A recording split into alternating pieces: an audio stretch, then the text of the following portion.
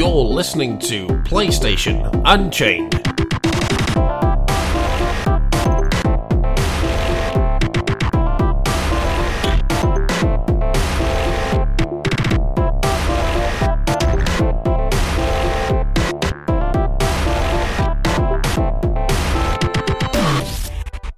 Hello and welcome to PlayStation Unchained episode 102, and this time no screw-ups! This is the second take on episode 102 because for some reason recording software decided you are not going to record this. You are not talking about PlayStation, you're talking about falling off buildings and phone scams. So it decided to stop working. But I brought it up just because. And we've got our co-host this week, Mr. Gary. Mr. Gary, yes. Hello. How are you, Ben? I'm not too bad, and how are you today, Mr. Gary? About that. And nobody will know what we're talking about because they won't be able to hear the original. What a shame. but I'm pretty good. How are you? Yeah, not too bad. As you can hear, we've also got Vash on us this week again. Hello. Hey man, how are you doing? Yeah, doing pretty good, thanks. I heard there was a bit of an issue next door. You had to bring that up again. Hey, this bit has to stay in the podcast. Yeah, there was a break-in next door, and the thief decided to jump off the first floor window just to try and escape the police, and decided to break his leg. So that was interesting. I guess he had a good trip then. Yep, a very good trip. Okay, we've sped that up by about 8 minutes. Good work, everyone. Okay, let's go straight to the news. Tekken 7 given massive update. Street Fighter Zakuma joins the roster. A whole bunch of Tekken 7 related news has escaped from the Tekken King of Iron Fist Tournament 2015 Championship Final Super Hyper Tournament. First off, the game now has a new official title, Tekken 7 Fated Retribution. The new subtitle is more than just a name change though, as actually heralds the first major update that the game has had since release in the arcades a few months back. But from what I can tell, there's no details. There is. Tekken 7 is confirmed for release in early 2016 on PS4, I think. Oh well, anyway, the PS4 version will be the complete edition. Vash, what do you think of Tekken 7 Fated Retribution? Well, obviously I'm not too much of a fan of Tekken, but I did play Dark Resurrection on PS3 a fair bit, but otherwise not too keen. But it's kind of interesting for them to actually add, I've forgotten his name now. Akuma Matata. Akuma, that's the one. I said it perfectly fine in the previous one and now I've completely forgotten, but yeah. So, it's actually interesting they put him into Tekken 7 and not Street Fighter 5. Although I'm pretty sure they will probably eventually put him into Street Fighter 5 with a season pass or something like that. Well, the season pass stuff has already been announced. He's not in it. Maybe they'll probably do a second one, because I'm sure they're only having a single Street Fighter 5, if I remember this time around. Pretty sure they said we're not going to have Ultra or Super Ultra or Mega Ultra or whatever they want to Hyper. We can have Street Fighter 5 Championship Edition. Oh yeah, of course. And then a Turbo Edition. Then the Hyper Turbo. Yep. Then, so I'm sure they'll eventually... World Championship, remember that was one of them. Street Fighter 2 World Championship. There was Super Street Fighter Turbo, Super Street Fighter Hyper Fighting, Super Street Fighter 2 World Warriors, that was it. And there was another... I think that was it. Yeah. And then there's a crazy amount of Super Street Fighter 2 versions as well. It's just like, why? Yeah. But I'm sure they're pretty much working in towards some sort of Tekken X Capcom game. Well, there's always that Tekken X Street Fighter game that's been in development since time began. It's kind of interesting because I'm really sure that a Hadouken actually is part of the Tekken canon. So Well, yeah, now that because Akuma is now part of canon because supposedly Kazuya's mother I've forgotten her name now, Kazama, I think it was, made a deal with Akuma and he owed her a favour, and that's why he's in the Tekken tournament for some reasons. I don't know what this favour is, but it is because like Kazuya's mother. This is like the first time she's actually mentioned in the Taken lore. yeah, From what I can remember. So they're like totally throwing her in this, and now she's like the super pivotal character that nobody's ever heard of or seen before. and she's dating Akuma. And yeah, I think that's the best part about it is Akuma is part of the story of Tekken 7. Yeah. So that just means that the Street Fighter and Tekken universe exist in the same universe. Yeah. At this point. Unless, Akuma is like the Flash and he can just travel to multiple worlds whenever the hell he wants. Well, to be fair, he is incredibly... Maybe he punched the ground so hard he split dimensions. Well, remember, he punched the ground so hard in one of the Street Fighter Alpha games that he made an island and caused a volcano to erupt. So... This is why Street Fighter Alpha has nothing to do with Street Fighter. So, Street Fighter 5.2 update might have Akuma punching Bison so hard he becomes a portal into another dimension using Psycho Force. I'm just completely confused on what they're trying to do then. I think this is the blueprint for the Tekken X Street Fighter game that they've been working on for like 6 years now.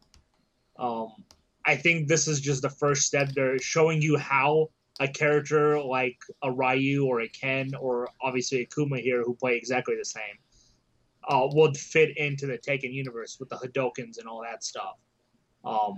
You can also see with Tekken 7, I mean, maybe I'm the only one who's noticed it. I'm pretty sure Mike has noticed it too from what I've talked to him about, because he's a huge Tekken guy as well.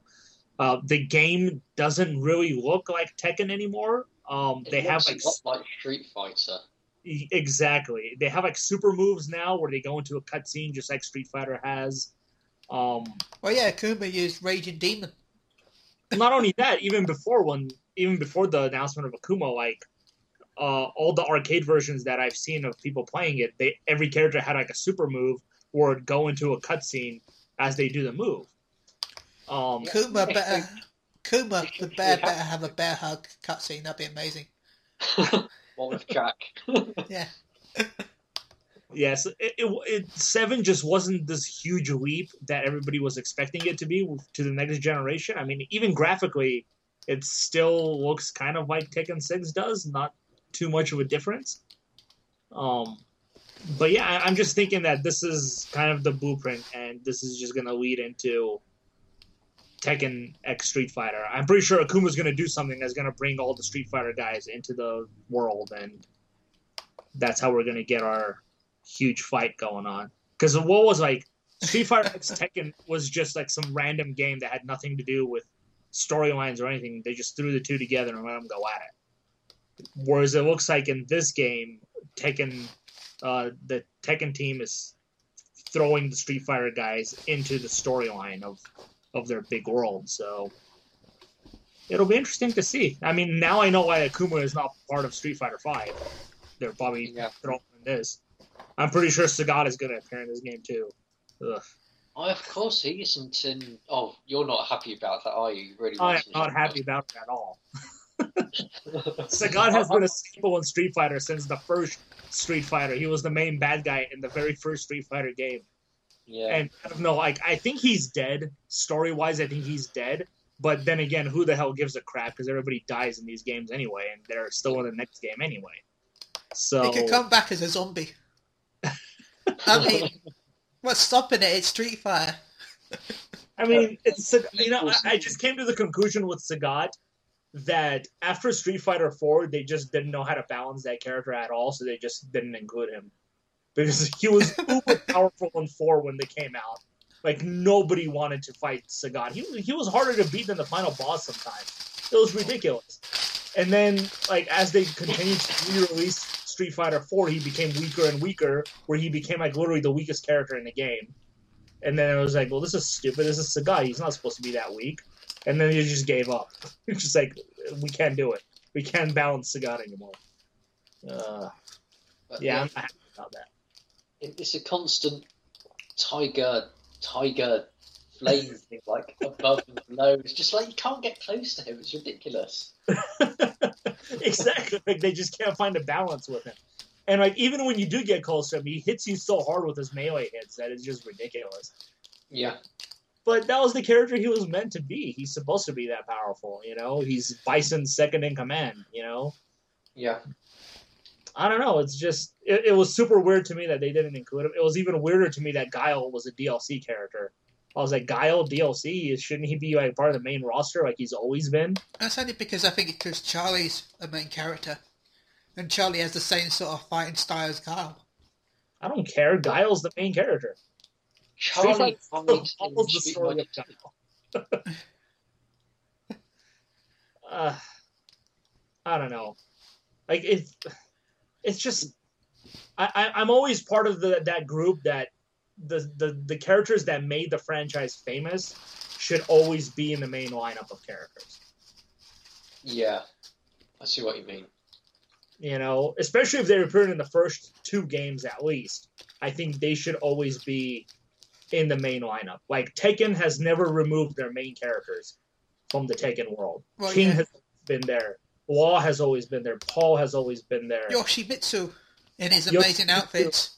Heihachi. All those guys have always remained as the core characters in the story. Whereas, you know, they really screwed up with Street Fighter 3, even though Street Fighter 3 was a fantastic fighting game. They literally removed like 90% of the main cast. And people weren't really happy about it. That's why Street Fighter 3 commercially was such a failure. Even though, in my opinion, it was one of the best Street Fighter games ever. It didn't have the characters that people wanted to play with. Yeah, Third Strike that wasn't it on Dreamcast? Yeah, Third Strike. Which is technically... You should rate that as the best one, don't they? I think it was. I think it was the best Street Fighter. But people hated it so much because it didn't have Bison. It didn't have Guile and E Honda. It literally, the only characters they had, I think, were like Ryu and Chun-Li is the only 2 that I can remember that were still part of that. And they were added later on as well in the arcade version. The original version of the arcade didn't even have those. Yeah. Oh. So people weren't very happy about that. And I just feel like you have to have the core characters. So I don't know. But going back to Tekken, I'm still kind of iffy about it. I mean, they still haven't announced Nina Williams, and I'm not happy about that. But well, it's Nina. They better. Otherwise, we're going to see Nina Williams in Street Fighter 5. Yeah, that's my girl. They don't have my girl in Tekken 7. I'm not buying Tekken 7. Even though I play with a lot of characters. I play with Heihachi, I play with King, I play with Brian Fury. But Nina is my go-to girl, and if she's not there, no thank you. You just still remember her from the Tekken 2 scene at the end, don't you? It's fantastic. It's the only reason I want it. I just want them to recreate that scene in HD quality. Is that too much to ask for? The rating boards nowadays probably yes. Okay, well, we're talking about something that's disappointing soon. Fallout 4 beats Call of Duty Black Ops 3 in the US sales last month. Yep, the indie game Call of Duty Black Ops 3 by the new company that I've never heard of before has defeated the Fallout 4 in the sales. I mean, I'm completely shocked about this. Are you really, or are you just saying that, Ben? Look, do you not hear the shock in my voice? So you were just saying. Anyway, to provide, I'm just happy that Star Wars Battlefront wasn't at the top. Oh, what a mess that was. I'll go to Vash first then. What do you think of Battlefront being third place and Fallout being second place, and the lack of Tomb Raider being anywhere making me sad? Well, having Tomb Raider actually not playing a part practically is really sad, but to be honest, I'm not surprised. Well, yeah, it was coming out of the really, really bad time, but it still makes me sad. Yeah, I mean, you can't have it compete with Call of Duty and Fallout at exactly the same time around Christmas time. And Star Wars almost. And Star Wars, pretty much, exactly. And I mean, it's like the three biggest franchises against one former big franchise. I mean, it's not That's as on big less as what it used platforms. to be. But I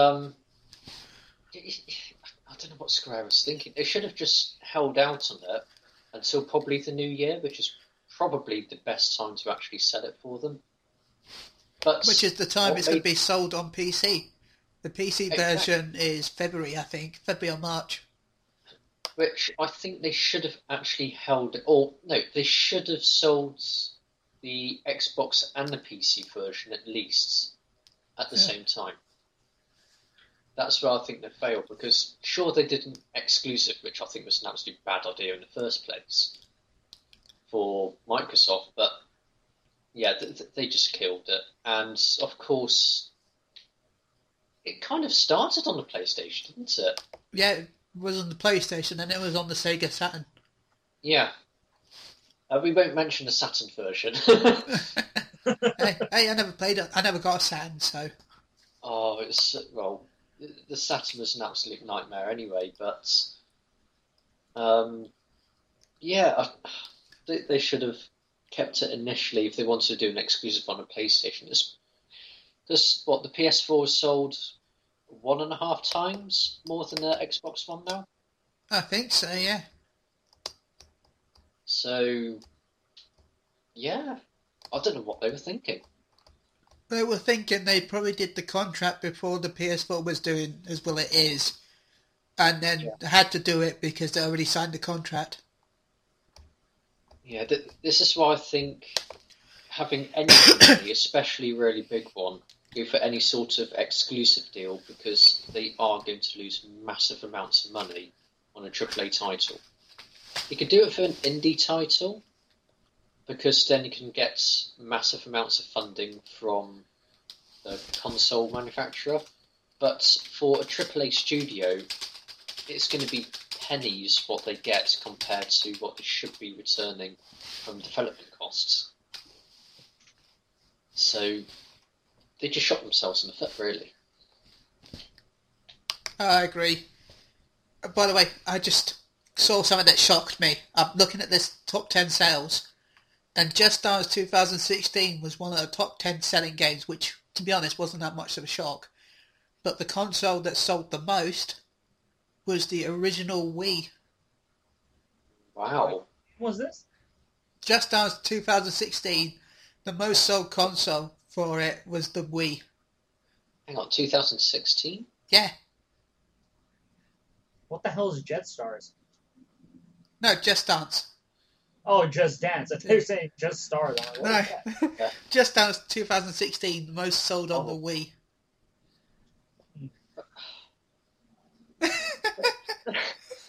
It's like Wii Fit all over again, isn't it? Hey, let's buy this game, it's going to be great, and then it's just collecting dust 2 days later. It's crazy. It's Hey, okay, hey. Wii owners, at least they got a new game. Yeah, that's true. Wii, then Wii U, then 360. So yeah. Wow. Crazy. Is it my turn now? Yeah, it's your turn. Oh, okay. I'm actually more surprised about the NPD sales for November, actually. I was not expecting Call of Duty to beat out both Fallout 4 and Battlefront. Especially with the numbers that Bethesda released for Fallout 4, I was like, damn. I don't see anything beating those numbers, but there you go. Call of Duty still going strong, I guess. Talk of its demise, obviously not true. If this is any indication, if a game like Fallout 4, the biggest release of the year, couldn't overtake Call of Duty, that's got to tell you something. Yeah, but look at how many platforms have Call of Duty. You got Xbox One, PS4, 360, PS3, and PC.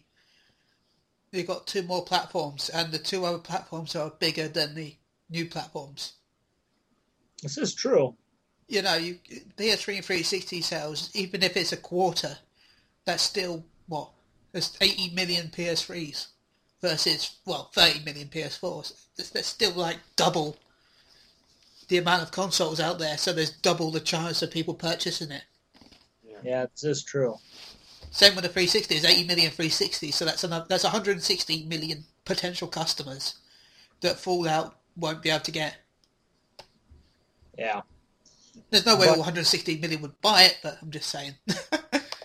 Yeah, but going off that, I am really surprised that Battlefront was number 3. I would have thought at least a number 2, simply because Star Wars, man. I was expecting a lot of people to gobble that game up, no matter what, simply because it was a Star Wars game. But apparently they didn't, unless they're saving it for Christmas time for when the movie comes out and they're super excited. It's like, oh, this movie was awesome. I'm gonna go buy a Star Wars game, and they buy Star Wars Battlefront. I said they take it back. Once it gets down to 20 quid, I'll buy it. I am also interested in seeing how much the Star Wars bundle sold, because I think obviously they're not counting that bundle, but I'm pretty sure a lot of the sales went from that bundle as well.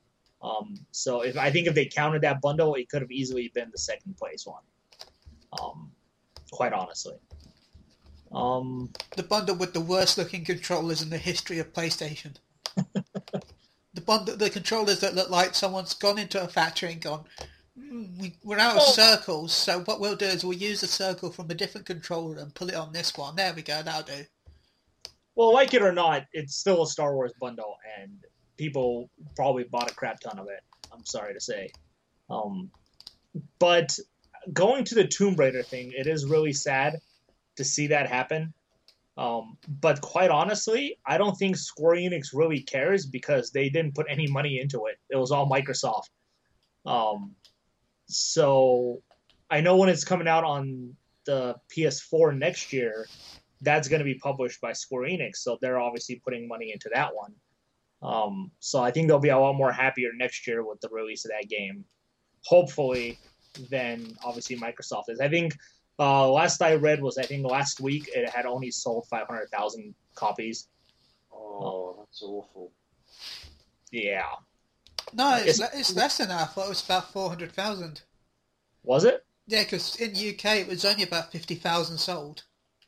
Oh, that's I know what in the first week they said it only sold 300,000, and I must be thinking of the first week then. And then they dropped the price by like 40% off on the game, like a week ago, and it increased sales dramatically. It was actually Amazon's top selling game after they dropped the price for it.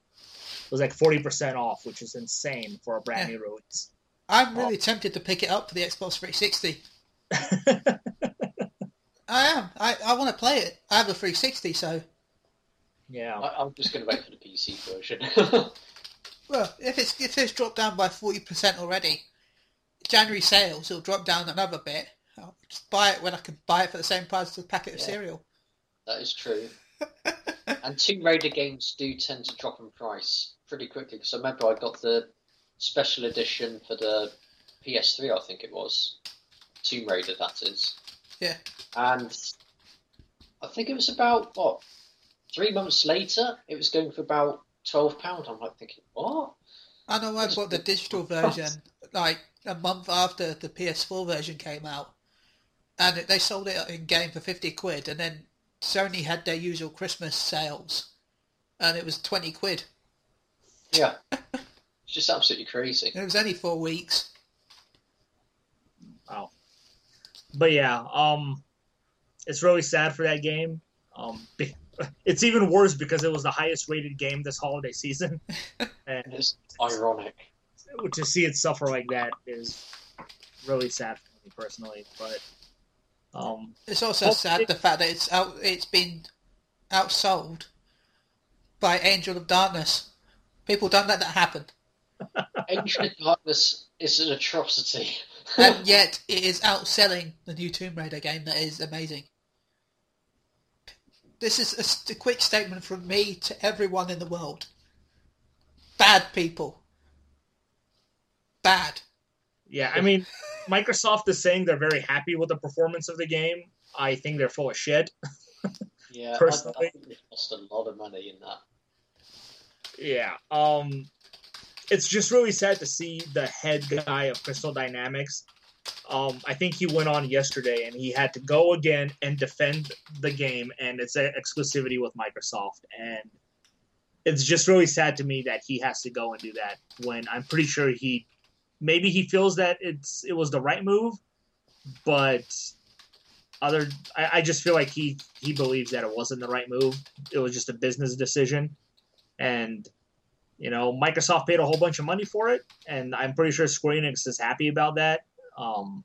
But to see a company constantly get ridiculed for something that they honestly had no hand in, like I'm pretty sure they didn't go to Crystal Dynamics and say, "Hey, this game is going to be exclusive. Let's strike a deal." No, they had to go to Square Enix and strike that deal with them.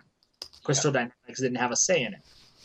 So, it's just the same thing that happened with Respawn and Titanfall. They were working on the PS4 version of Titanfall as well, and then just out of nowhere, they get the bombshell from EA, oh, it's going to be exclusive to Xbox One only. They don't have a say in it. So, it's sad that they are the ones who have to go defend the decision when it should be the guys who made the deal go in and do it. So, but yeah. If you do have one...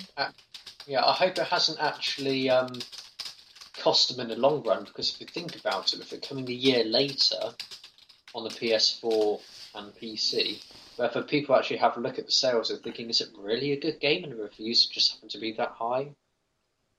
It could put doubts into people and whether they probably want to get it, or the game could be just a year late and no one will even bother because something would be even better coming out.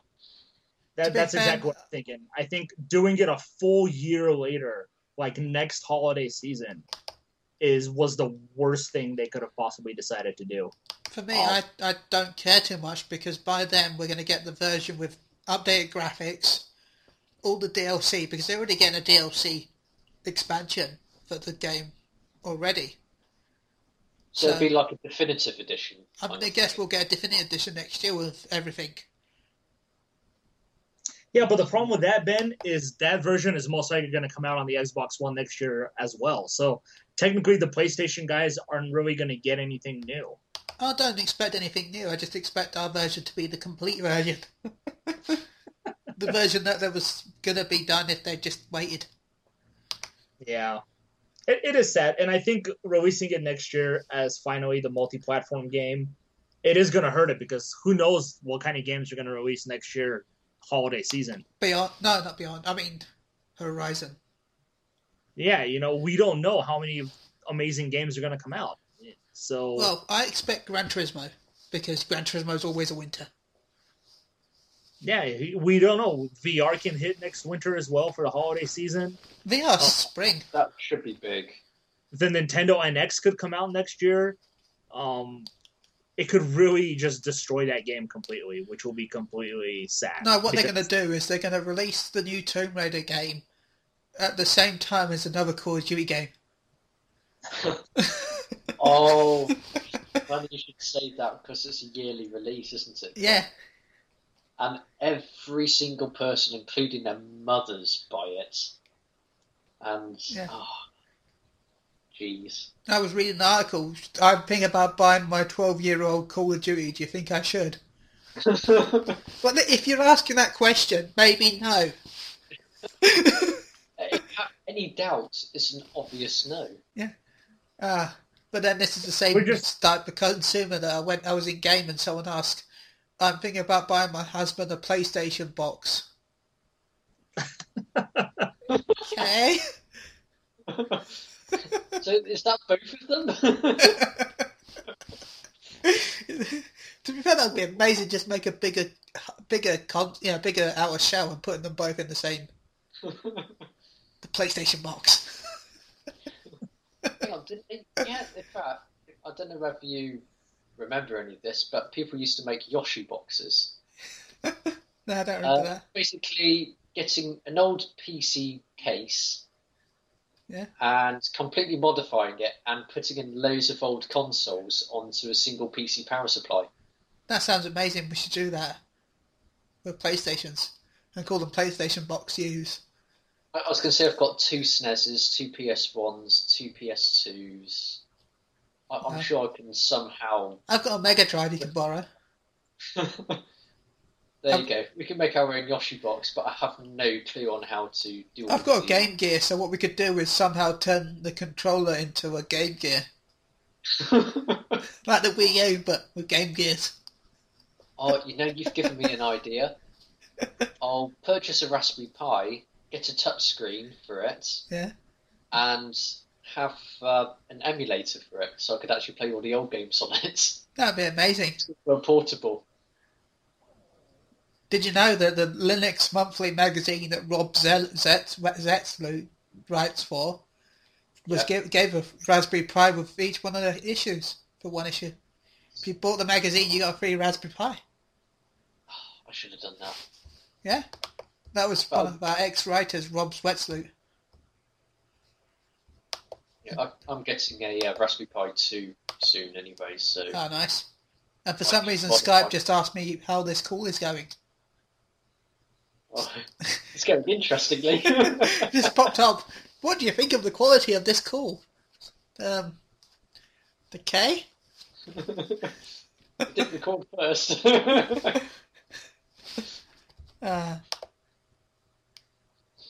Okay. So yeah, I forgot what we're talking about now. Game Gears, Raspberry Pis. The monthly charts somehow. We're talking about the monthly chart. Yeah, and now we're talking about Game Gears. I don't actually go with charts anymore because they're only hardware sales. Yeah, because digital and bundles don't count. Yeah. Oh. Okay, let's go to our next thing, which is actually hardware-based. PlayStation VR has been a slight performance upgrade, so as it's hardware-based, we're going to somehow end up talking about chicken. Anyway, according to the report on VR Focus, Sony Computer Entertainment has upgraded the version of its upcoming PlayStation VR headset during the annual PlayStation Experience last weekend. Since the site which cites blah blah blah, it's upgraded its display of black colours. So it has a better range of colours, I guess. Which is good. I would have thought it's already using an OLED display anyway. I think they've just used an upgraded OLED, maybe. The improvements made by Sony enhance the display of black colours. The site goes on to make additional optimizations to the device before PSVR enters mass production, so I might see some other small improvements between now and the next time we see it. We know that Tekken 7, Until Dawn, Gran Turismo, Dreams will all support VR, including Ace Combat 7 and Goat Simulator. You and your Goat Simulator.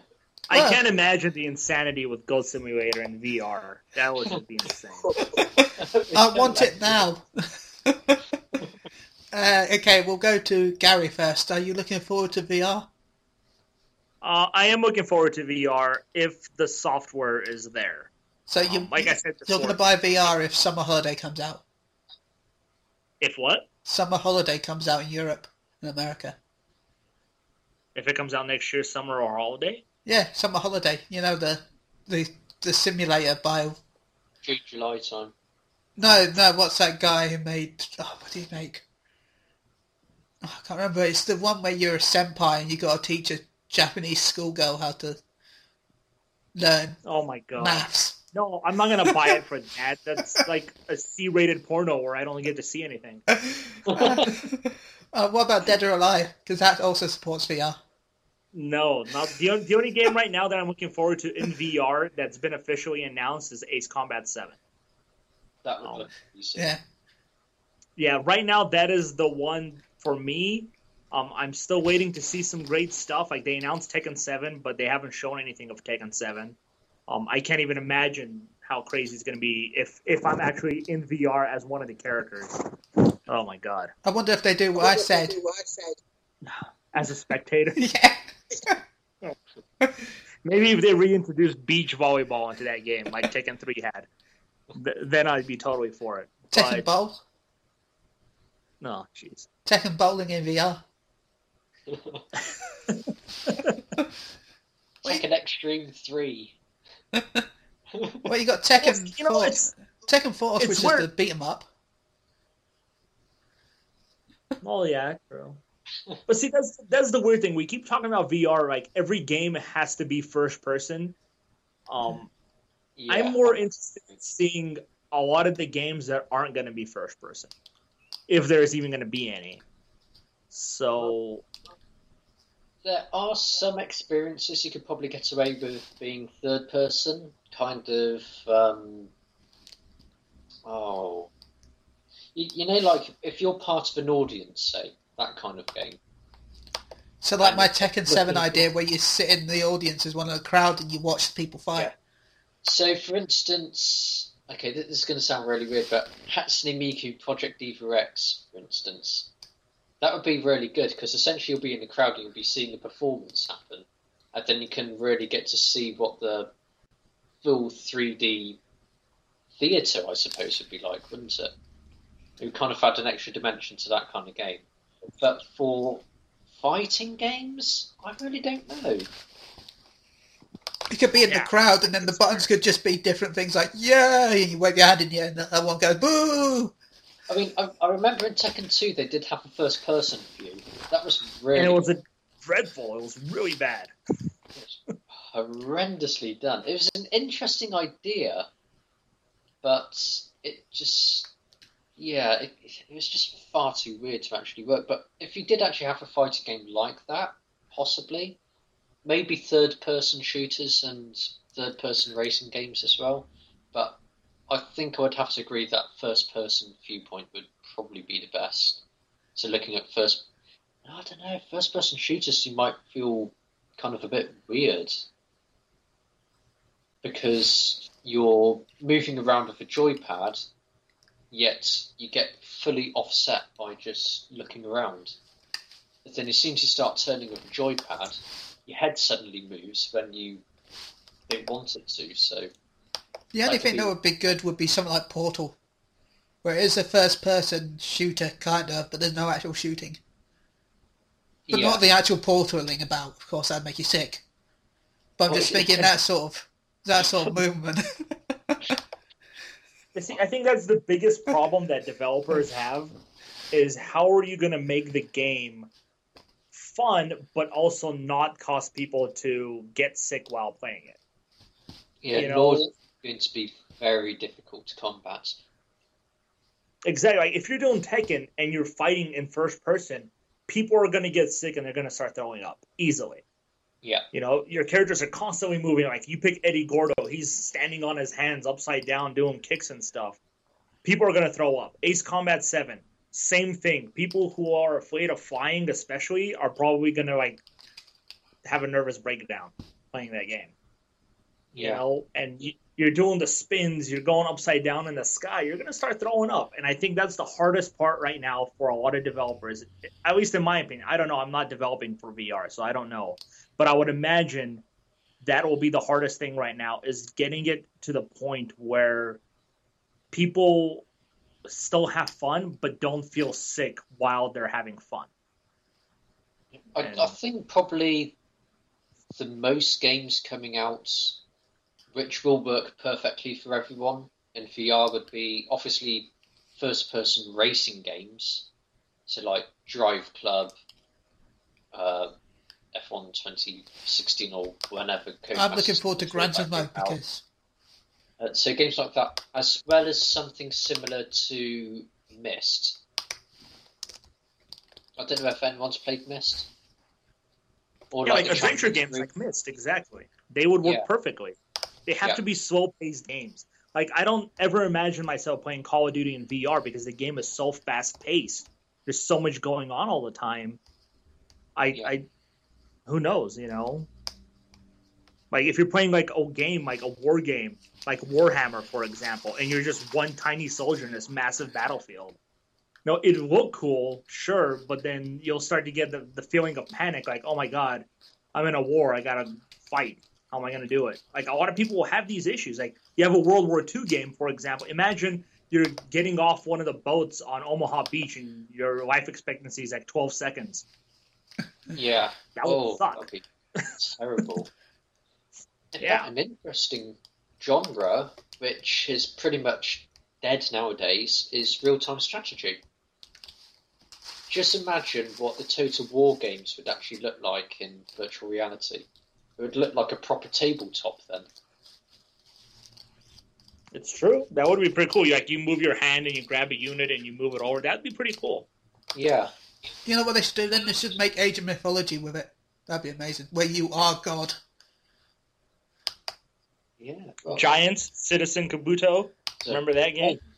if you haven't done so already, it may have finished now on GOG, or Good Old Games. It was going for free today. I will What go was pick that? that up. Let me just double check, see if it's still going for free. What game? Giants. Citizen Kabuto. Yeah, I think it's still going for free Oh, well. for another 16 hours. So by the time this podcast is probably put up, it's already ended. But if you two don't have it, there you go. Yeah, I'm going now. I don't know what it is, but it's free, so... The game is just way ahead of its time. Didn't sell well at all, but... How do you know where it is? Just click. Okay, so do you have an account? Yeah, do. You go all the way to the bottom, just after all of the Windows 10 icons, the Yeah. tile interface. At the bottom, it should say Giant Citizen Kabuto. Okay. I'll go away to Bob. It's all free. But going back to the original story, man, of the upgrades for Sorry.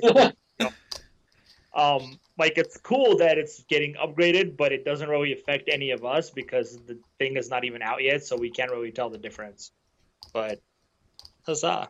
Well, I'm looking forward to see the difference because I've used it before.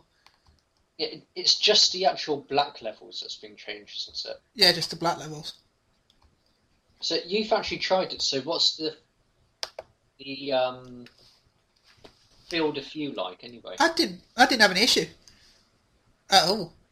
I had a little issue when it first started with the screen being a little pixelated. Because I don't know what it was, but the first time I put it on was blurry. But once I'd sorted out and put the headset on properly, it sorted out itself just fine. And I didn't have any field of view issues at all. Okay, that's good then. And it fit perfectly. Well, I had to adjust it the first time, but once it was adjusted, it fitted perfectly over my glasses. So if you wear glasses, it works over the top of them. Yeah, I heard it's pretty comfortable as well. Oh yeah, it was. It's very scary though because you have a headset on and you can't see the real world at all. I'm worried about how I'd pick... Oh, hiccups. I'm worried about how I'd pick up the controller once I've set everything up. I have to have the controller right in front of me so I can just pick up the controller straight away. Because otherwise you're not going to be able to tell where anything is, or anyone. Yeah. Just have Now, to- have they said if you'll be able to use your PlayStation 4 controller, or are you going to have the You can- specialized Move controller? No, you just use PlayStation 4. Awesome. That's all I used. The Move controllers just add extra. If you want, not every game supports it, but yeah, it just adds a bit of extra movement. But the DualShock 4 gets tracked anyway, so yeah. there's not much difference. They're going I to think have the to biggest use- problem for a lot of people is going to be whether to turn the camera with their head or with the right analog stick.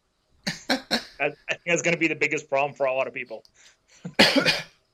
Well, all the games the game I played anyway, it disabled the controls.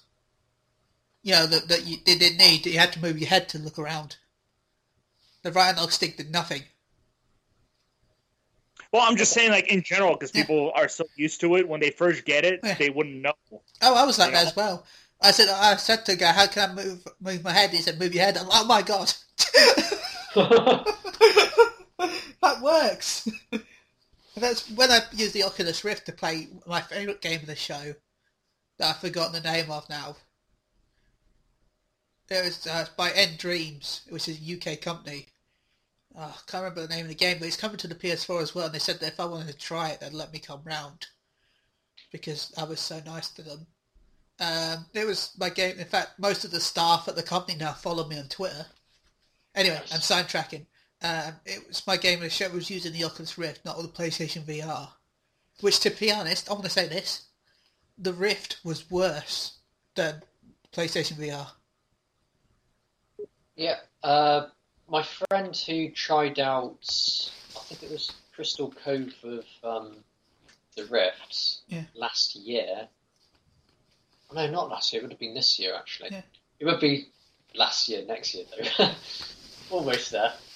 He actually said exactly the same as you, that he got to see all the pixels on the Rift and everything, but on Morpheus, he said it kind of blended in really nicely, which is kind of strange considering that the Rift is using, well, double the resolution. I think that's the problem. I know that sounds weird, but yeah, I could see like loads of dots on the Rift.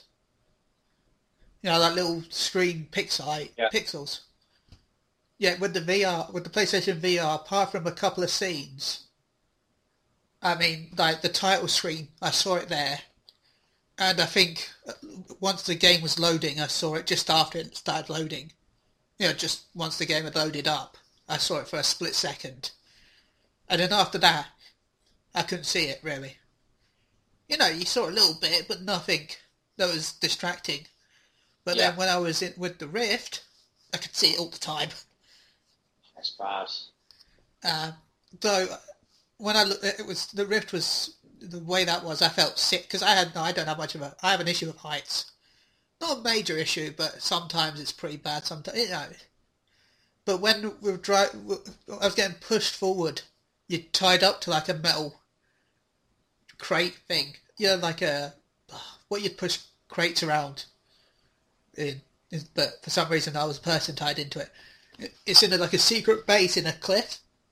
Yeah. I looked up and all I could see was this massive cliff, and I thought, oh my god, when I was actually panicking secretly, because that's how much it got me into the game. The graphics weren't that good in that game, but they said what they do is they're mainly focused on getting the animations perfect, because the human mind it's better to have the animations being run perfectly than having better graphics. Because if there's an issue with the animation, it doesn't trick the brain properly. Yeah. So even if you have the best graphics in the game, if the animations are a bit off, you'll get taken out of the experience. As long as the graphics are semi-good and the animations are perfect, you'll get tricked more than you would if you had better graphics. So really the most important thing is a very high frame rate. Yeah. So not the 30 frames per second that we're currently getting on consoles. Yeah. Yeah, so, yeah. Well, you've got to remember the PSVR does its magic thing. Unless it must interpolate something then. Yeah, because it runs at... The VR headset makes games run at 90. 90 hertz? Yeah. There's a 90 and 120 mode. Basically, the little box, you know, that plugs into your PS4. Yeah. What it can do is it can fix the frames, and it can sort of like double the frames. It's weird. And I'm really going to have to try this out. So it's reprojection. Sony's calling it, where it will turn a 60 frames per second game into 120. Because the little processor does something. I wonder if that's actually... That was Sony coming in to tell me off for talking too much. You're talking too much about PSVR. That's my doorbell. It's the people that came to Burger Vash earlier. They've gone over the area now. Hang on, a thief actually ringing a doorbell? What's going on? Hang on, he's giving the items back. Oh my god, it was the KGB all along. And they're giving him Morpheus. What's going on? Now, that would actually be kind of nice. Moving on now. Okay, we're going to go to our next game, Star Wars 1313. It says that the very, very well developed further, maybe, kind of, probably not, I doubt it. Lucasfilm head Kathleen Kennedy expressed the possibility for the cancelled Uncharted-esque game, Star Wars 1313, may still come back in some form, with loads of DLC probably, and a season pass, and Star Wars Battlefront. And they'll get rid of the single player. Anyway, I have no hope for EA nowadays, so I don't trust them. Vash, what do you think of Star Wars 1313? Do you think it's real? Do you think it's fake? Do you think this will be a load of poop? Oh, the thing is, it was coming along really nicely, but extremely slowly when under LucasArts. But as soon as Disney picked it up, I was pretty much thinking, well, as soon as they scrapped it, they're not going to bring it back. I mean, it was costing too much money, and everything like that, but unless they had like 2 or 3 people slowly ticking away at it in the background, I honestly can't see it coming back. And it was George Lucas who actually said that. 1313 still being made, didn't he? I don't know. I think it was George Lucas. And also the TV series as well that was coming along with it. I think he mentioned those two at the same time, but yeah. I honestly don't think 1313 will see any light of day. I think they've already cut the studio down and just dispersed all the team members to whatever. Well, EA owns the license to Star Wars now, so it'd have to be EA that makes it. Well, I hope EA don't make it, because I'm just trying to think of a good EA game that's come out recently. Mirror's Edge. That's not recently, but... Recently, Ben, not 10 years ago. Hey, Mirror's Edge 2 is next year. Yeah, don't get your hopes up, my friend. Hey, I played it. It's a good game. But essentially, that's DICE. But look what EA have done to DICE. I mean, Battlefield 1942, amazing. Battlefield 2, amazing. Battlefield 3, amazing. Battlefield 4, what is with this DLC and thing, and everything's broken, and what? I just want Bad Company 2 back. I swear everything EA gets hold of, any sort of developer, they just burn to the ground. It's just... They've done it with Westwood Studios, which is my favourite developer, or one of my favourite developers at the time. They did it with, it wasn't Lionhead, Bullfrog. Where they bought, I think it was Bullfrog, wasn't it? They got rid of them. And then you've got Criterion. They're now gone. Oh, jeez. They'll probably close down DICE next at this rate. No, you next one will be Visual Games, I think. Yeah, possibly. DICE will be after BioWare. I think. I think it'll go Visual Games, BioWare. Whoa, Ben. They will never shut down BioWare. BioWare is the only company that makes money for them at this point. No, I don't know. It's EA. Yeah. And I'm talking in the future, because I think Visual will be in 1.5 years. BioWare will be in 2.5, maybe 3 years, and then we'll see. What happens to DICE? DICE. Well, you're all forgetting Visceral Games as well. That's what I said. Games. Oh, you did? Oh, okay, yeah. Sorry. I said they'll be first. Oh, no, they're working on a new Star Wars game with Amy Hennig and Jade Raymond, so... Yeah, I can still see them being the first one to get gone. I don't think it'll be 1313 either. No. But I can see it flopping now. Yeah, we'll have to see exactly what's going to happen, but I'm not exactly sure which studio is actually going to take hand of it. Unless EA are going to do it themselves, but I honestly can't see them. EA make a game themselves. Oh. Yeah, exactly. It is unless you want to turn Star Wars 1330 into a sports game. Star Wars Football 2016. Star Wars All Sports. It'd be just all different EA Sports titles with Star Wars skins. You'd have what it'd do is release it as a single title with nothing really in it except for maybe a football game, and then the rest of the games are sold separately as DLC. You can have a rugby DLC, a American football DLC, a hockey DLC. And then you have to pay for them separately, or you can buy the £120 season pass to get all the games. Scarily enough, I wouldn't be surprised if that actually happens. The Star Wars Mega Bundle. Star Wars 1313, we are going to make the game. You only just get the first level. You have to buy every level after that once you completed it. The rate is part of the season pass. All you do is get one level, one gun, which you can carry on grinding away in the game and get it anyway. And for the special edition, you get a super skin, which you can also get in the game. God. And you also get a grenade that you can unlock in the first tutorial. Yes, exactly. It's all special edition. Star Wars 1313. The reason why it's called 1313 is because that's how much it will cost you to buy when you spend all the microtransactions. But no, I honestly don't have a hope for the Star Wars EA game again. Battlefront just pretty much nailed it. No, Star Wars Battlefront EA. Remember, EA's in the title. Oh yeah, sorry, you're right. Battlefront EA. The proper Star Wars Battlefront and Battlefront 2 were just amazing games.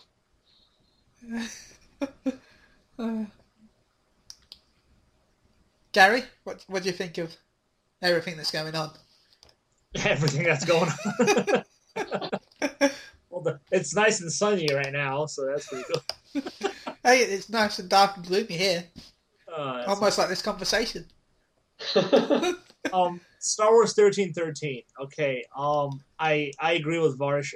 That game is not going to happen. It had a good chance, but when EA bought it, got the license to it, they canceled every Star Wars game that was in development at the time. So I highly doubt we'll see it. If we see it, it'll probably be like a comic book or something. I know George Lucas has absolutely no say in Star Wars anymore. Yay! What a shame. At all. The only thing he has a say in is Indiana Jones. That's it. Star Wars is off limits to him now.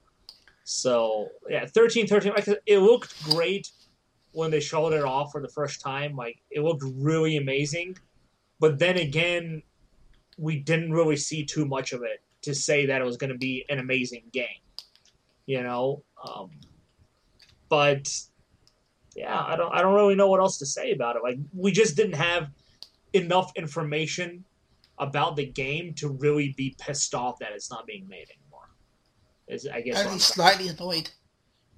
Yeah, like it had a lot of premise, as a lot of games do when they're first shown off, and we've seen what happens to games that they show it off, and then when it comes out, it's not even close to being what they showed off. Aliens, Colonial Marines. Sorry. I'm actually kind of glad what Bethesda did with Fallout 4.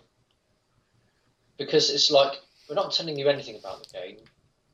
No one knows about the game. And then suddenly 3 months before launch, this is the game.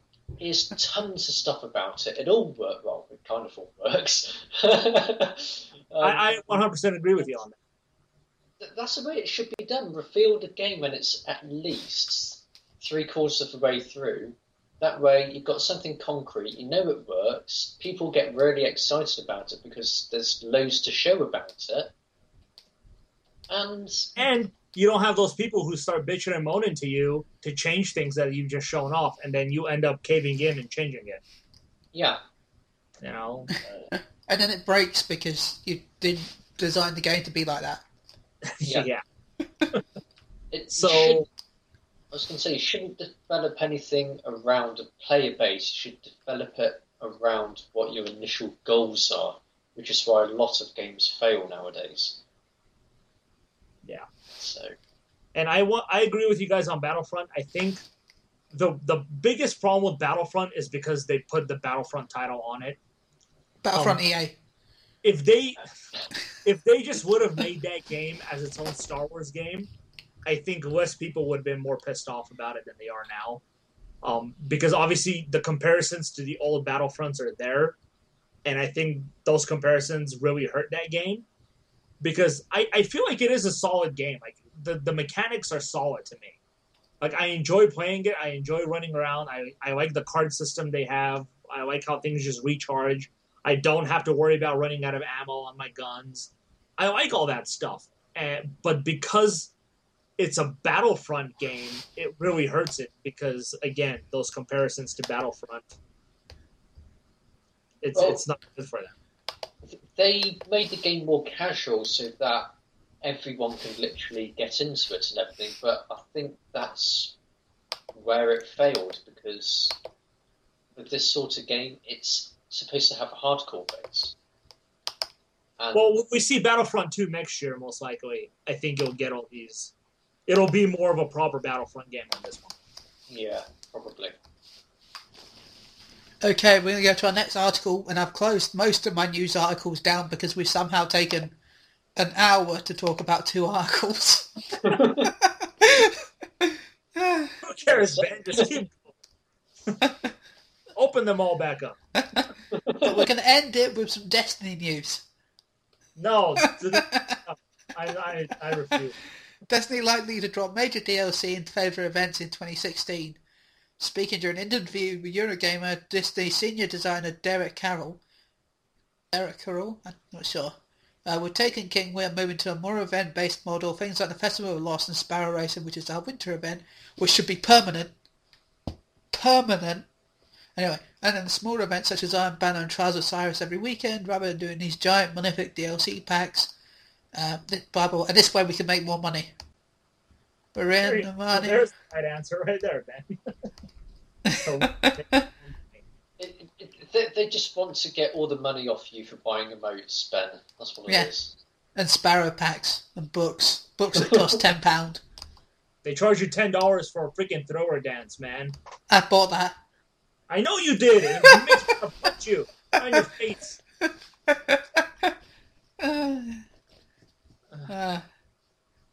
And I'm thinking about buying the Enthusiast dance, which is 500 coins. Why am I even friends with you, Ben?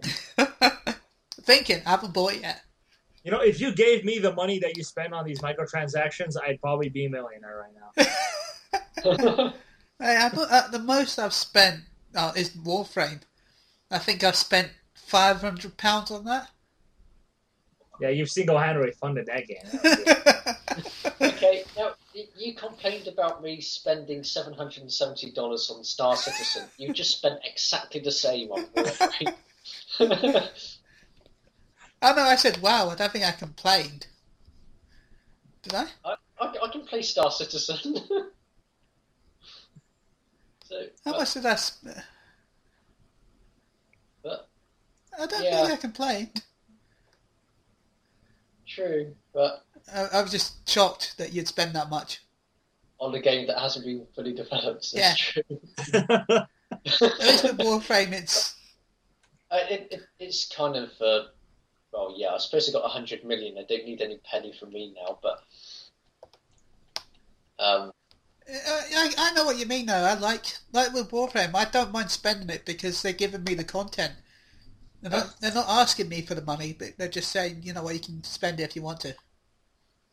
You see, what they've actually done, though, I think it's a good thing. Well, in terms of the topic, anyway, about having all the stuff.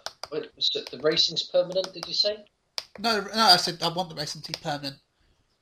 The racing isn't permanent. It's just for this couple of weeks. Oh, that's a shame, but I think what they've actually done is a good thing because I don't know whether anyone's played Guild Wars 2, but they were doing a living world. Yeah, living world thingamajig. You don't have anything that's permanent, but everything constantly evolves along with the gameplay. So if you miss a certain event, then you miss a certain event, but the game carries on. And I get the feeling Bungie probably looked at that and thought, we could actually tie that into the Destiny universe. Gary, what do you think? I don't really care. Sorry. You didn't play Destiny then? I played Destiny, and then I thought it was a complete waste of time and money. But I mean, I guess it's cool, or the fact that they're just focusing more on Destiny 2 now and said, "Oh, let's just random events here and there, and let's recharge everybody for the same game again, full price, probably for a third time." Well, I'll buy it. I know you would.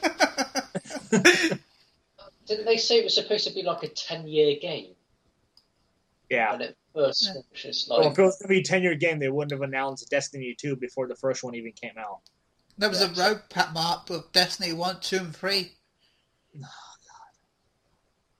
See, this is why I'm thinking whether to buy an Activision game, because with all the palaver that's gone with Bungie and forcing out some of the developers and screwing up the game and making us pay more for what was going to be originally in there in the first place. Yeah. Which, if you played with me when the game came out, I would have shown you all the stuff. Well, a lot of people put up the glitches on YouTube, and it had all the content in there already. It was just simply a really small patch, and you could play it. Yeah. Yes. All I've learned from Destiny is that Bungie is not as a great studio as everybody thought they were. They had the backing of Microsoft, and they worked on one game for 10 years, or one franchise for 10 years, which is pretty much the same game. And then they have something new to work with, and they try to turn it into Halo, and obviously that didn't work out. It had such a huge identity crisis, in my opinion. Is it a third-person shooter? Is it an MMO? Is it a shooter MMO? They kept going back and forth with how they were presenting that game, in my opinion. And it ended up trying to be all three games, and it failed.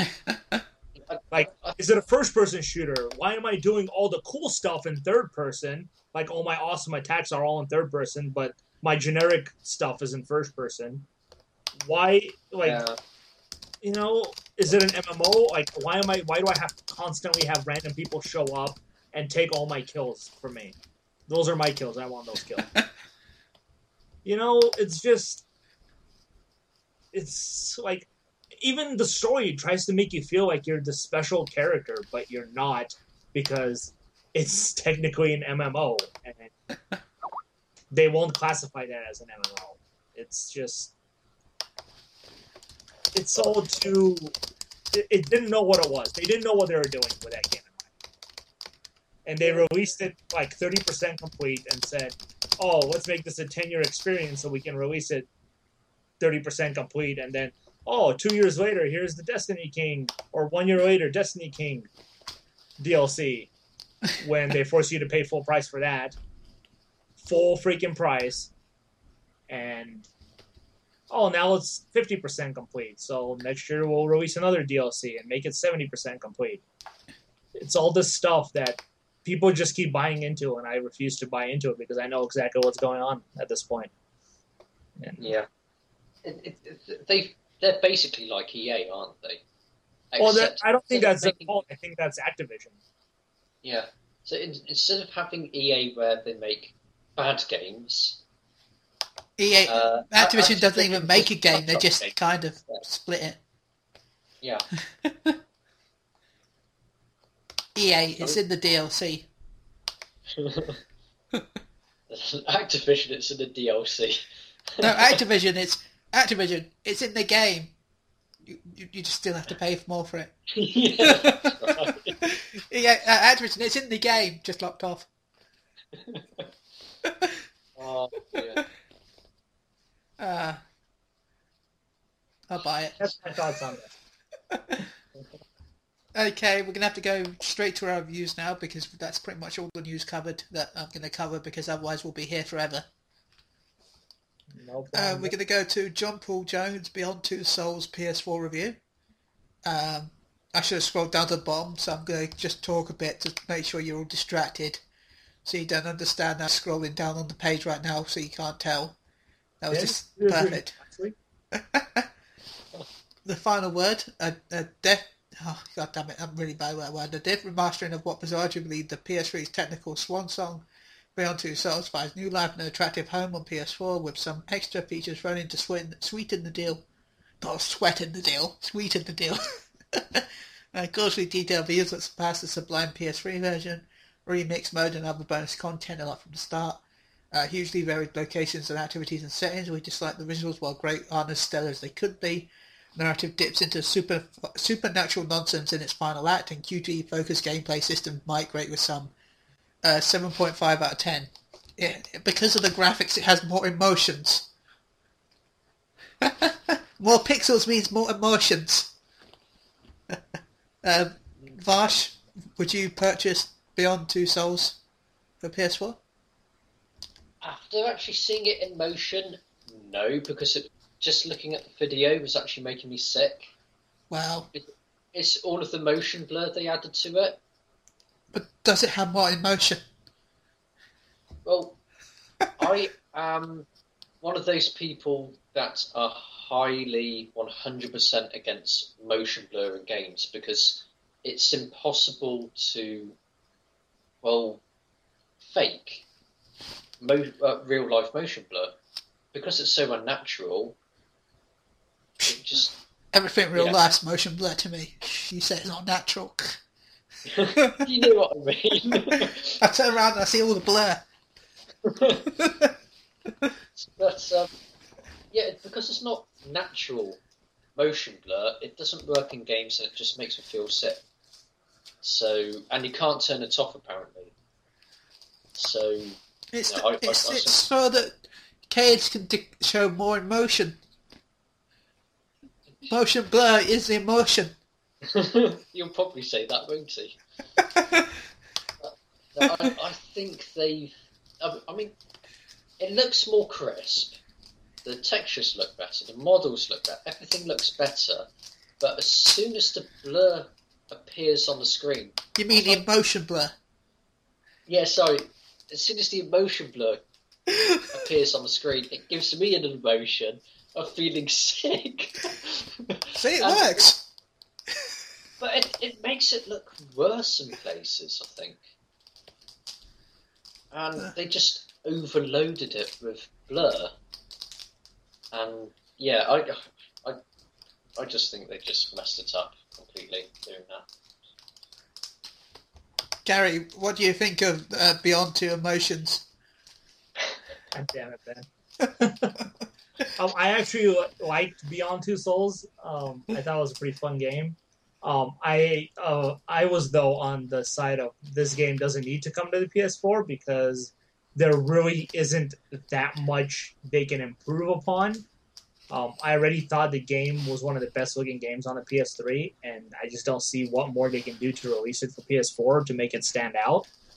But yeah, I enjoyed it. They found a way, Gary. Add loads of emotion blur. I'm not even going to answer that, Ben. The game already had a lot of blur in the beginning, but unlike Aaron, it doesn't affect me too much. Like, the only game the motion blur really pissed me off in was The Witcher 2. It was just so bad in that game, I literally just turned it completely off. But other than that, it doesn't really bother me too much. For me, it was Final Fantasy Type 0 HD. That was the... I couldn't even play it. It made me sick. Okay, let's go to a review that Gary did now. The Earth Defense 4.1, The Shadow New Despair, reviewed by Gary Bagdasara. Did I say it once? How dare you? Bagdasara. I can't say your name. You call me a bastard. Did I? Yeah, it sounded like it. I was trying to say Bagdasarov. Damn it. Yeah, that's totally the same thing, man. Fine, I'm just going to go with Mr. Gary. There we go.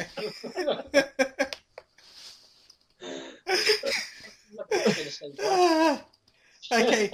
Varied and fun to play, unlike my saying of Gary's name. Shadow the New Despair captures the intensity and feel of the 70s and 80s monster sci-fi movies, though its difficult curve is sometimes hard to swallow. We like the great sound design. Each class is varied and fun to play. Great montage to 70s and 80s monster sci-fi movies. We just like the intense difficulty spikes. Most environments are bland and empty and confusing mission objectives. 7.0 out of 10. Mr. Gary, because I'm not going to try to say your name again in case I swear. What gave you a reason to give it a 7 out of 10? Have you been playing it since the review? I have been playing it since. It's still a fun game. It is a really fun game. It's you as this tiny little soldier, a human soldier, against 30 to 40 foot giant insects, and it's fun. It definitely reminds you of those old 70s and 80s movies. They literally have a monster in the game that is exactly like Godzilla. I even mentioned it in the review where they literally made Godzilla without breaking the copyright laws, because he looks so different, but he acts exactly the same. He even shoots the fire breath out of his mouth and everything, the blue one. But yeah, it's a fun game. You get to ride a giant robot at some point, smashing through buildings and all that stuff. It's good stuff. The mission objectives are garbage. Never listen to what your commander tells you to do. Do the complete opposite if you want to win. There's one part where he just tells me, attack the weak point of this giant walking battle tank.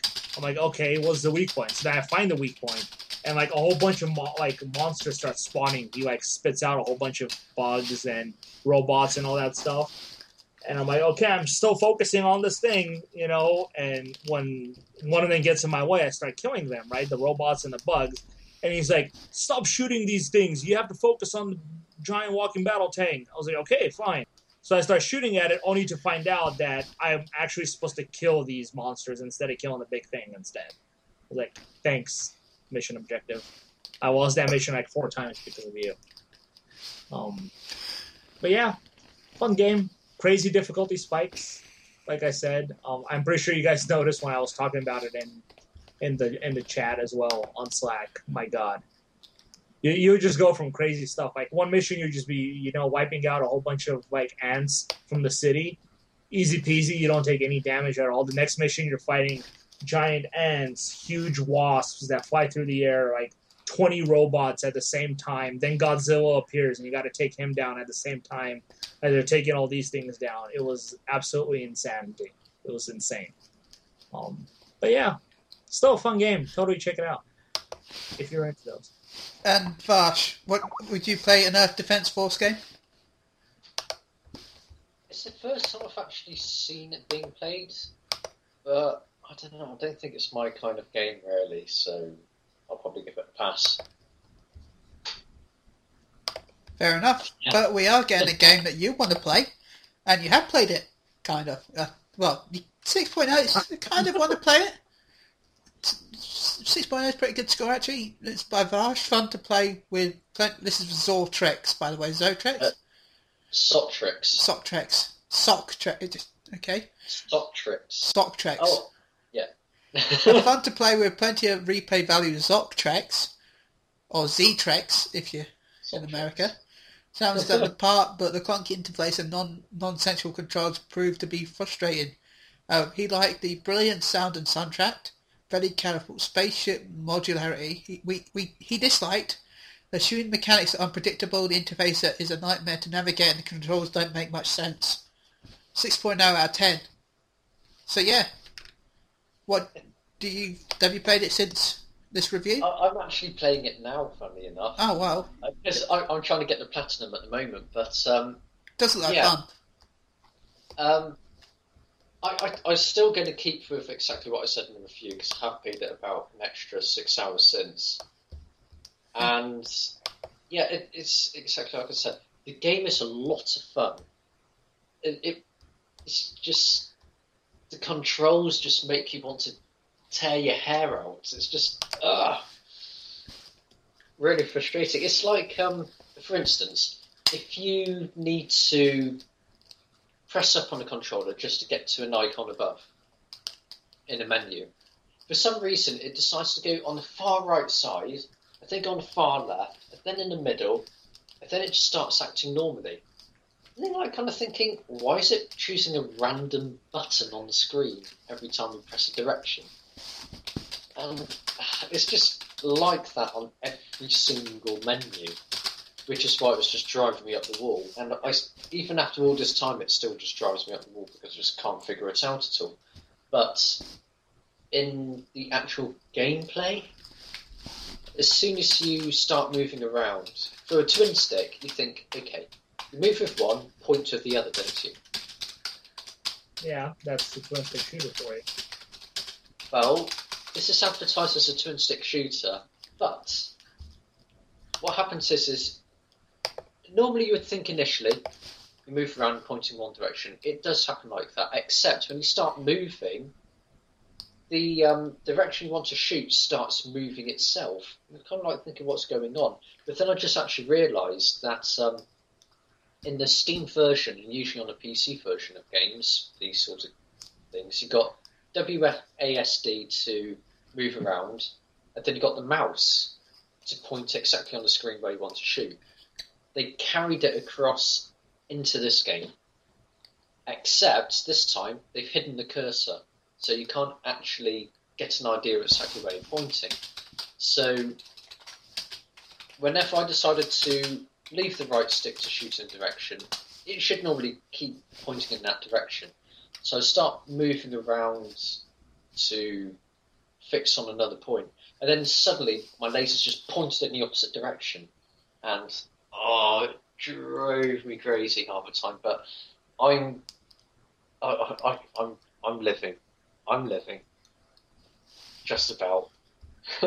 I will platinum this game, definitely. But other than those niggles, which is actually, to be honest, pretty big niggles, which is why I had to bring it down to a 6. If it didn't have those problems, especially in if the graphical interface in the menus, if that was working perfectly fine, I would have easily given the game an 8, because you can live with the gameplay stuff, but it's because of the user interface in the menus, it just killed it. Fair enough.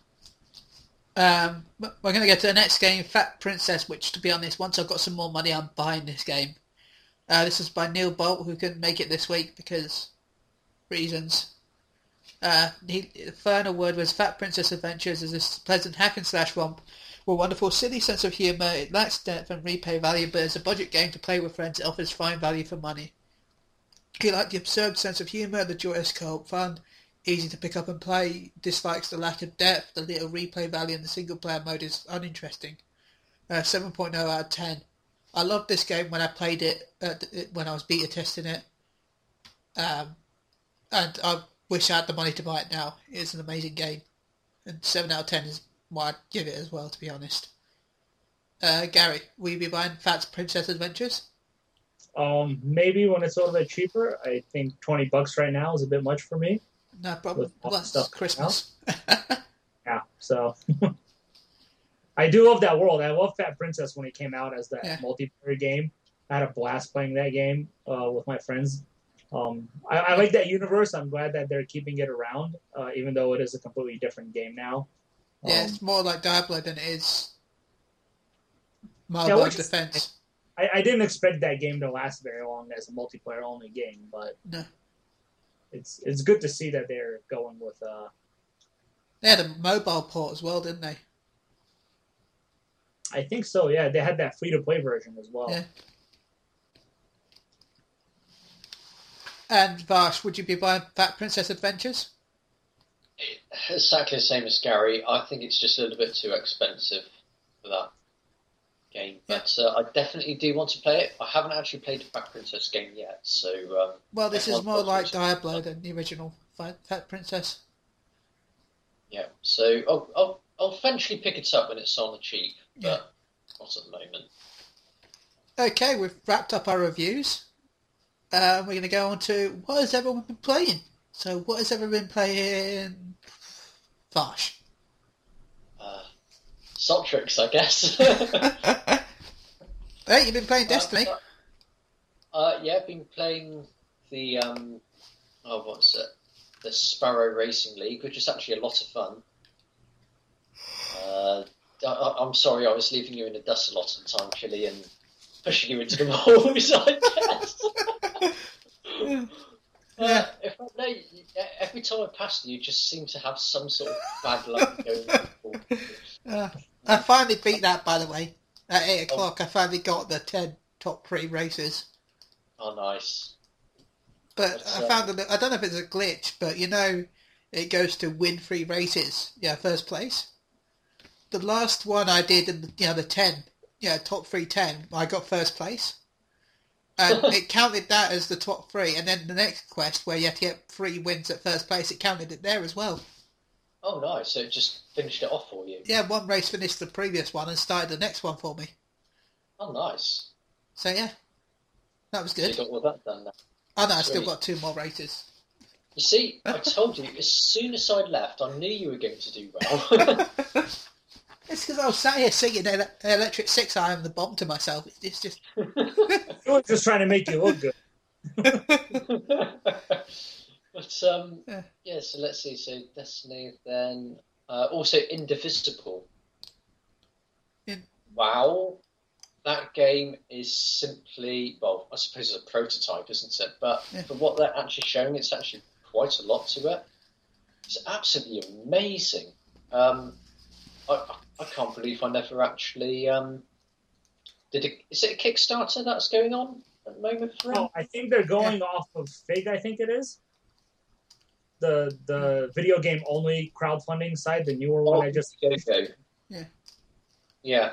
So I might actually do that because that game reminds me massively of Valkyrie Profile, and that's my favourite game on a PSP, so...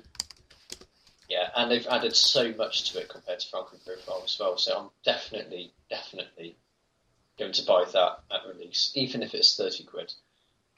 Definitely going to get it. The art style was amazing on it as well. Yeah. Aaron? Yep. Does that prototype have like a time limit on it for until they like shut it down? I don't really know.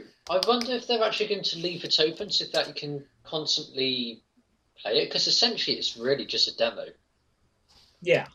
They've just given a big slice of the game, so you got the platforming elements, you could try the different weapons they give you, you automatically get your extra characters slightly further through the game, you get to level up your characters through the game, and I think they've just given you a taster. So they should really keep it going. I think if they did actually keep it going, it would sell a lot more copies when it eventually comes out. Because a lot of people think, so what have they now changed? What have they added to it? And what they've done is brilliant. Simply put.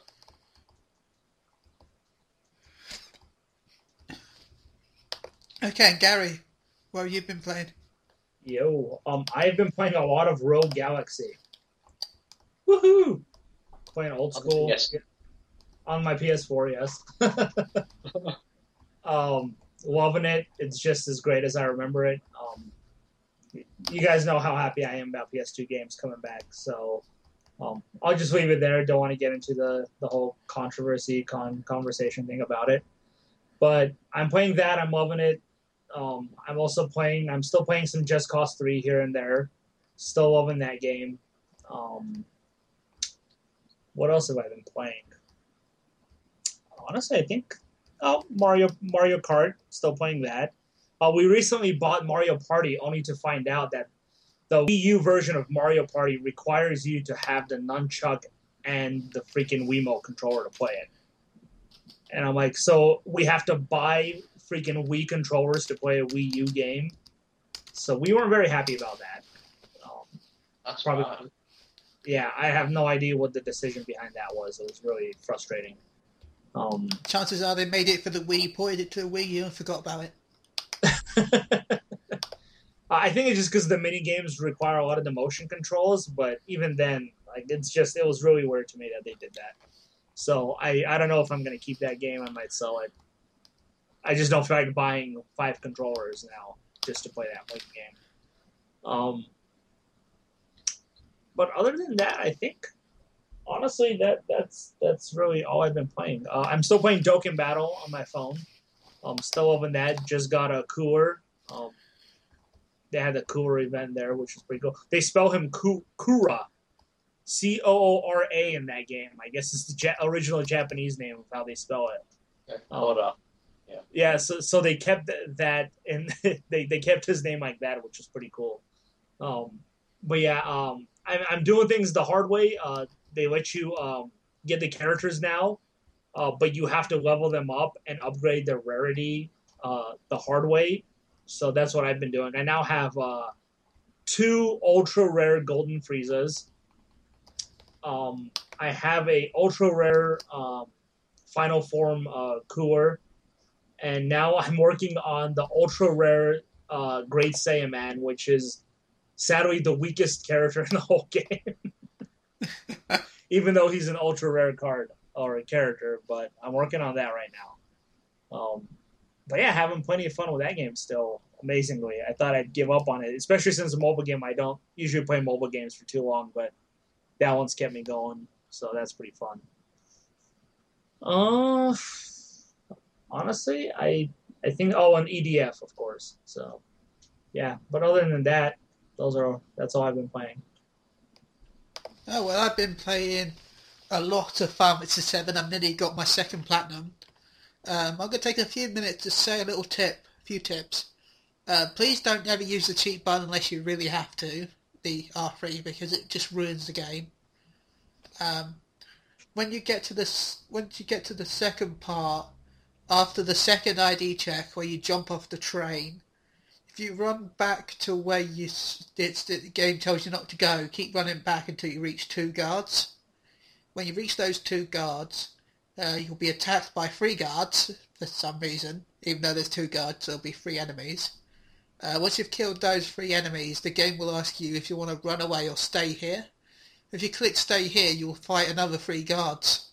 So as long as you keep clicking stay here, you can stay there forever and level up. I used this to level up to like level 20 right at the start of the game.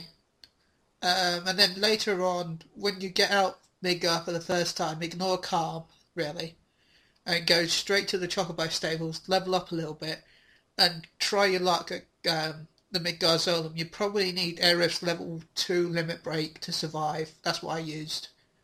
That makes you invincible for a short period of time. Then have Cloud with the enemy skill material equipped, and you'll get Beta. And that ability is pretty much a cheap win button until the end of the game. Make sure you grab White Wind and Big Guard. Big Guard's from an enemy to the south, just after you get from just as you go from Costa del Sol. There's a beach. If you go there, you can get Big Guard. And White Wind, you have to manipulate enemies, so you have to wait until you've just got past the Gold Saucer for the first time. And you can get that from near Costa del Sol as well, if I'm right. Once you've done that, you pretty much can beat, with a lot of grinding, you can get Omni Slash on the first disc by using Big Guard and White Wind to heal yourself, because that way, when you get to the last command on the slot machine in the Battle thingamajig, if you break magic materia, you get 10,000 points if it's the last slot. If it's the last slot machine, you get 10,000 BP. So you only have to win it 5 times then to get your Omni Slash on disc 1. So yeah. Wow. So what you're saying, Ben, is cheat code's bad, exploit's good.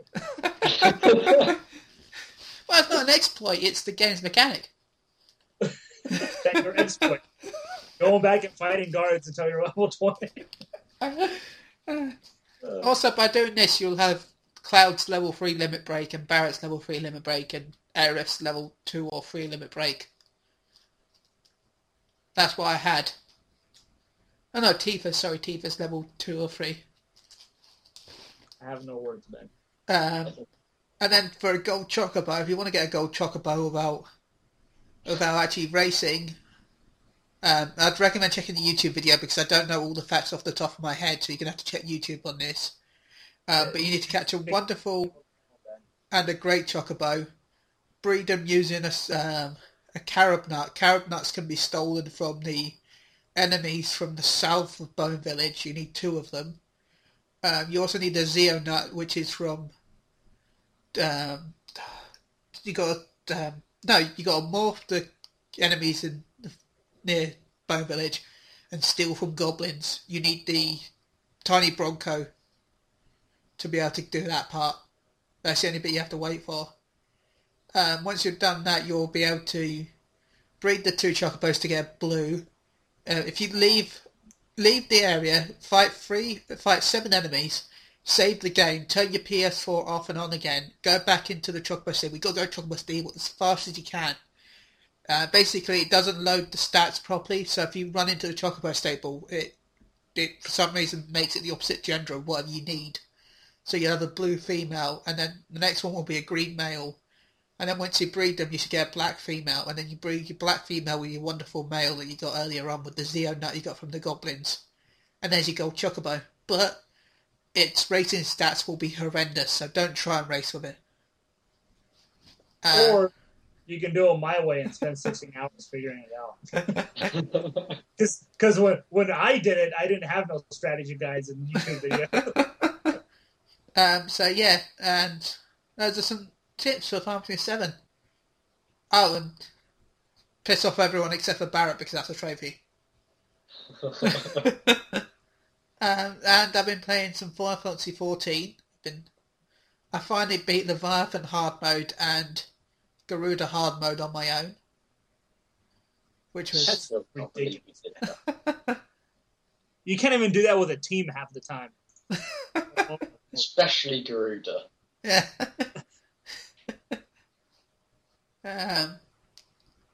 So yeah, that was interesting. My next goal is trying to beat Ramu on my own. Which You definitely can't even do that with a team.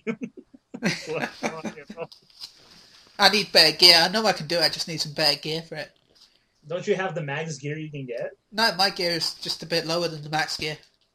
Oh, wow. I thought you have the max gear by now, Ben. No, I have 190s. Because I've got my monk and my paladin up. I'm just trying to balance the 2 different gears.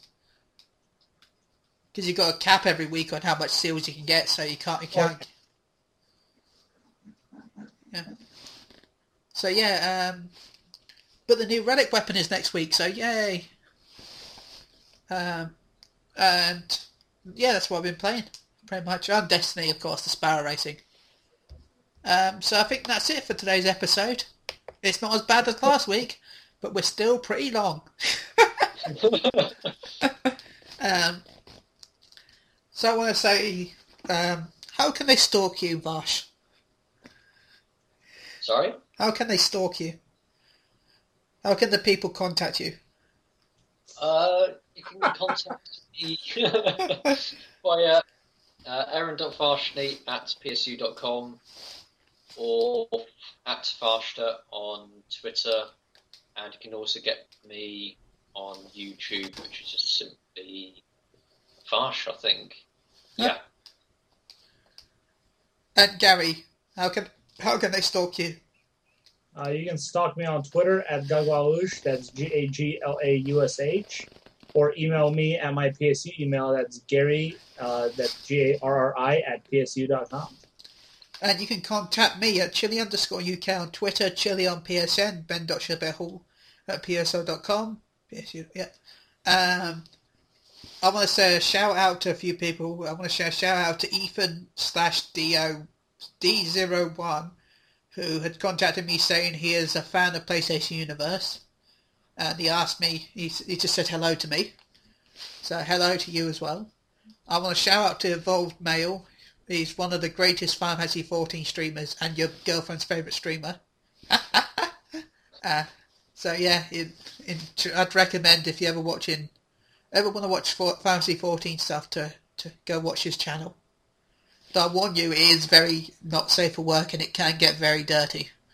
So just a heads up. Like last night with the fact that he was this was in the past, where he has his own virtual currency that I can't say in this because it's a bit too rude. But let's just say you get the currency from watching his stream or donating to him.